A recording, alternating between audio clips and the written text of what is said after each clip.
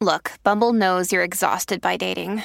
All the must not take yourself too seriously and 6'1" since that matters. And what do I even say other than hey?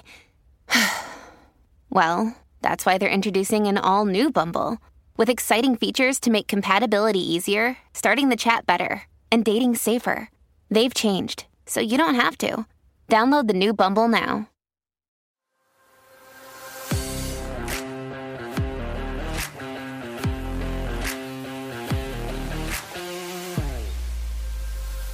Were you ever with a toxic person or maybe a narcissist that after they were with you, they went to the next person? Oftentimes we talk about this as being the next supply, the next person, the next target that they're going to go after. But did you ever have it happen where they went after the next person and you were like, that doesn't even make sense? They don't look the same, they don't talk the same, they don't have the same status, the same money, anything like that. Like, why would it make sense for them to do that? It feels like they took a downgrade. Well, we're going to dive into that today, but before we do, I want to make sure that you understand, my name is Ben Taylor. I'm a self-aware narcissist on this channel to provide awareness, growth, healing, change, and development. We do it on all the different platforms. You can follow us on any of the platforms. Just look us up under Raw Motivations.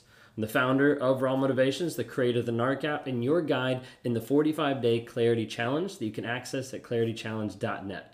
If you like what you see here about narcissism, narcissistic abuse, my journey through narcissism, and you'd like to talk, go to rawmotivations.com, hit subscribe on any of our social media platforms so you get notified when we drop new videos or when we're doing live Q&As throughout the week. Well, in talking about understanding narcissistic tactics and why they downgrade with the next supply, like we normally see, like oftentimes they move to the next one. Like they'll keep going, there'll be like a cycle. So we're talking about narcissists in general, but we're talking about specifically the aspect of like cheating and aspects of like, okay, they're just moving through this cycle of it's time to go to the next one. But then it gets confusing when they go to the next one and they have less money or there's less status or it looks bad or it doesn't look as good for them. How does that actually make sense? What's going on there?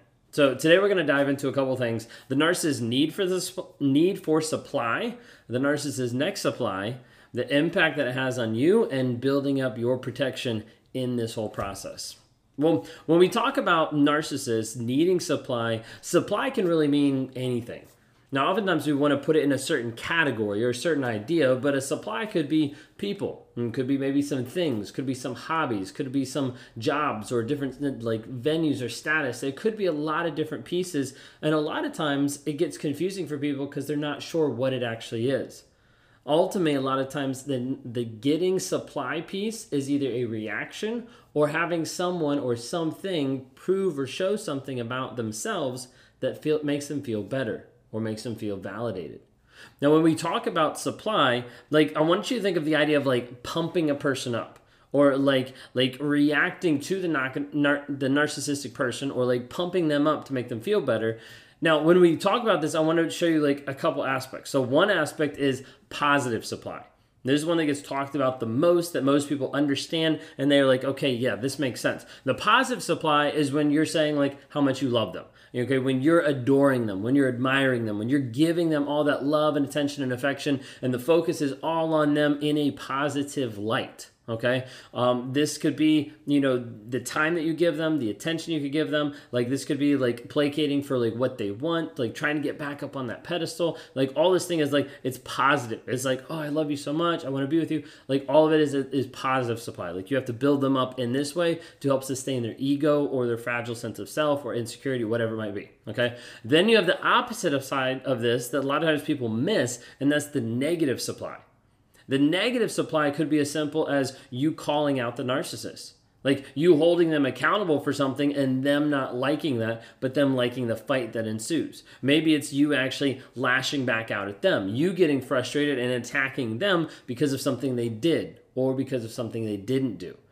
When you get to that place where you're attacking them, you start to get to where you're reacting. This is where reactive abuse comes into play. And oftentimes this will continue to propel the relationship in a negative way because the narcissist is getting something out of it. They're getting you reacting from it. And as a result, they're twisting it in their mind to be a positive thing. Let me give you an example. You say, hey, I absolutely hate you. Narcissist is like, okay, they're still thinking about me. So that means I have a higher status in their mind. So that means I'm actually like pretty good because like they're still infatuated with me.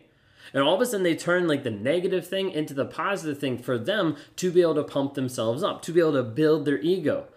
Well, they're still thinking about me, so like I must be a catch and like it must be their fault. There's like a million ways to be able to twist it, but like those are just a couple ideas of how narcissists will take something really negative and twist it to be a positive about them so that they feel better about themselves.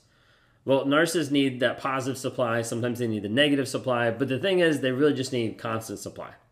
They need to have something coming at all times. We see this so often with a narcissist who's constantly texting one person or multiple people or 30 people, whatever it might be. Did that happen to you? Was that something that you experienced in the relationship where you saw this person was not content with just communicating with one person or not content with just communicating with you, but it had to always be like this constant thing? The constant text, the constant phone calls. Maybe they wanted to spend 24/7 with you and isolated you just by the fact that they were with you nonstop. So many times we find out of people who hear, who understand of like, oh, I just caught my narcissist in a cheating environment or something that was happening or them texting or calling other people. And all of a sudden they open this like can of worms and it's like not just one, but it's like a constant stream of all of these. And a lot of times the narcissist is doing that to still feel like someone needs them, to still feel wanted, to still have that aspect of they're going to twist around it of being like, yep, I'm pretty amazing because all these people want to interact with me. Okay. But they always have constant supply. Texting, calling, sex, different validation, the next person, never alone. Like they'll just continue moving forward because like it has to be there. Someone has to be there to help prop up that false sense of self. Okay. So when we're talking about the supply, what about the next supply? Okay. Going to the next supply, why is there that downgrade? We don't always see this and we don't always talk about this enough for people to understand, but it messes with your head of like what's actually happening. You know, so when we're talking about a downgrade, it could be anything. When we're not using this in like a judgment piece, we're using this in an aspect of like, if a narcissist wants someone to prop up their image, why would they be with someone who actually hurts their image? Or why would they be with someone who has less money when they want money? Okay, that's the thought process. We're not just saying like someone looks good and someone doesn't look good. Okay, but the idea of like there's a downgrade in the logic of like, why would this make sense? So I want to propose to you 3 ideas when we're talking about downgrade. Sometimes a narcissist will downgrade because it's easy. You know, at that point, it's easier to be able to go to the next person because of the accountability that you're holding to them. Now, sometimes a narcissist will leave a relationship because you're holding them accountable and responsible for the things that they're doing, and you're being ridiculously consistent. That's one of the things that people normally miss, is normally not consistent. It's like, I'll hold this boundary, then I won't. I'll hold this boundary, then I won't. You're ridiculously consistent. Nothing gets by you. And a lot of times people will leave in that regard because they're like, I'm tired of getting called out. I'm going to go find someone else who is easier. Now, at this point, we're looking at someone who is easier to control, who's easier to manipulate, who's easier to influence. The whole goal is that it's easier to continue to do the shitty behaviors that I want to do and not get called out for it. Someone who is less hard to be with, someone who actually respects me, actually loves me, someone who doesn't actually know the mask that they're hiding behind. Well, easy is one. I think the second one is simple. Little requirements. Like maybe it's just friends with benefits. Maybe they have someone. Maybe they're cheating with a married person. You know, like, okay, then it's like it's kind of like safe. It's kind of like a double blind where like they're not going to do something because of this, because they're already stuck. And it's all this like back and forth. And the idea of like they don't really have to invest a lot in this person. It's just simple. So like, why not? Okay, so a lot of times it's like this person might be a downgrade, but it's easy. Sometimes you'll see this with transitional supply of let me be with this person for a period of time so I can find the next person. And then the third thing I think of why there's a downgrade a lot of times is a lot of times naive. A lot of times you'll see a narcissist that will downgrade to someone because that other person is very naive. And what I mean by that from the narcissist perspective is moldable. In that regard, they found someone that is easy to be able to mold and shape their reality to be able to admire and adore the narcissist, to put the narcissist up on the pedestal. Like, this is the idea, like, they're impressionable and they're able to shape their reality in that way. Now, a lot of times we see this across the board when we're talking about narcissists cheating or going to the next supply with someone who is much younger. Part of that thought is like they're moldable. Like, I can make them become who I need them to become to serve me the way that I want to be served. Okay? So easy, simple, and naive a lot of time. So I want you to think of real quick the impacts on you. Okay? Because at this point, you start to look at the next person. You start to be like, wait a second, they look like this. They act like this. They have this. I don't have this. And you start to think that it's a reflection of your worth. You start to think that that actually is a definition, or a piece of it is a part of, wait a second, that is happening because I'm not good enough.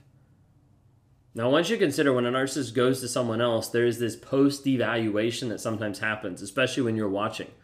And it's the idea of like, gonna hurt you because this person's way better. I'm going to hurt you more than what I did in the relationship because now I'm going to flaunt it in your face that I'm with this person and they're so much better than you. All that is a lie and manipulation. It is a way to be able to get back to you, as far as like to mess with your head, and also to lock the next person in, because when you reach out or interact and they're like, see, look at this person. They're still interacting. They still want me. Okay. You also get to this place where your self-worth is oftentimes hurt. And that typically comes from this aspect of comparing yourself to another person and questioning why. And what I would have you consider is that comparison is the thief of joy. You spend so much time comparing my life versus their life, so why would they do this? Instead of actually looking at the positive of, wait a second, I've been in a toxic and abusive relationship, now I'm not. Let's focus on my healing. Okay? The other thing that happens to people a lot of times getting out of this is pain shopping. Of where you start looking to see what is different. You start to view their social media. You start to go back and forth. You start to stalk sometimes, all these different things. And you're looking for a feeling, or you're looking for what to do in the absence of a feeling. And in this regard, oftentimes you're looking to see what a toxic person is doing. And you're only going to get toxic feelings from that. You're not going to get this positive feeling of like, oh, I wasn't feeling good. Now I looked at their stuff. Now I feel better. Like it doesn't happen. Like even if the next person is a downgrade per se, it's still not going to happen because you're not investing in you. So in going forward, I need you to work on protecting yourself from the guilt and shame that comes from watching, and the guilt and shame that comes from the next supply. One, you need to understand that your worth is not defined by another person, by their actions, by their choices, by their decisions, by who they're with. Your worth isn't defined by that. The narcissist makes you think that, and as a result, you still think that after they've left, but that is a complete lie, and your worth is not defined by them. Number two is the next supply is willing to take the shit that you didn't. There needs to be a perspective there of like, you no longer are taking what that person has been giving you for such a long period of time. You're no longer taking that abuse. The next person is willing to take that. Now, they might not see it instantly, but they're willing to take that because it's starting to happen, or it's starting to progress, or they even knew about you, and so there's something there. Okay, so you need to understand, like, getting the narcissist to the next supply is one of the things that does help you move forward, as long as you don't focus on that, you focus on you. Which comes to number three, which is stop the pain shopping. Stop the idea of like, I don't feel, so I need to check with this to see if they're actually doing better, to see if they're better than me. And it's not going to help you. And to start focusing on your healing, on your growth, on your change. If you want to interact more with this or have some guidance in this, would love to talk to you. You can go to rawmotivations.com to set up a one-on-one to do like a coaching session. Right now we're running our 45-day clarity challenge, this sign-up period. You can actually sign up to be able to launch in February with a bunch of other survivors. So go to claritychallenge.net to be able to see what the program is. It's 45 minutes for 45 days. Could transform your life 100%. So check it out.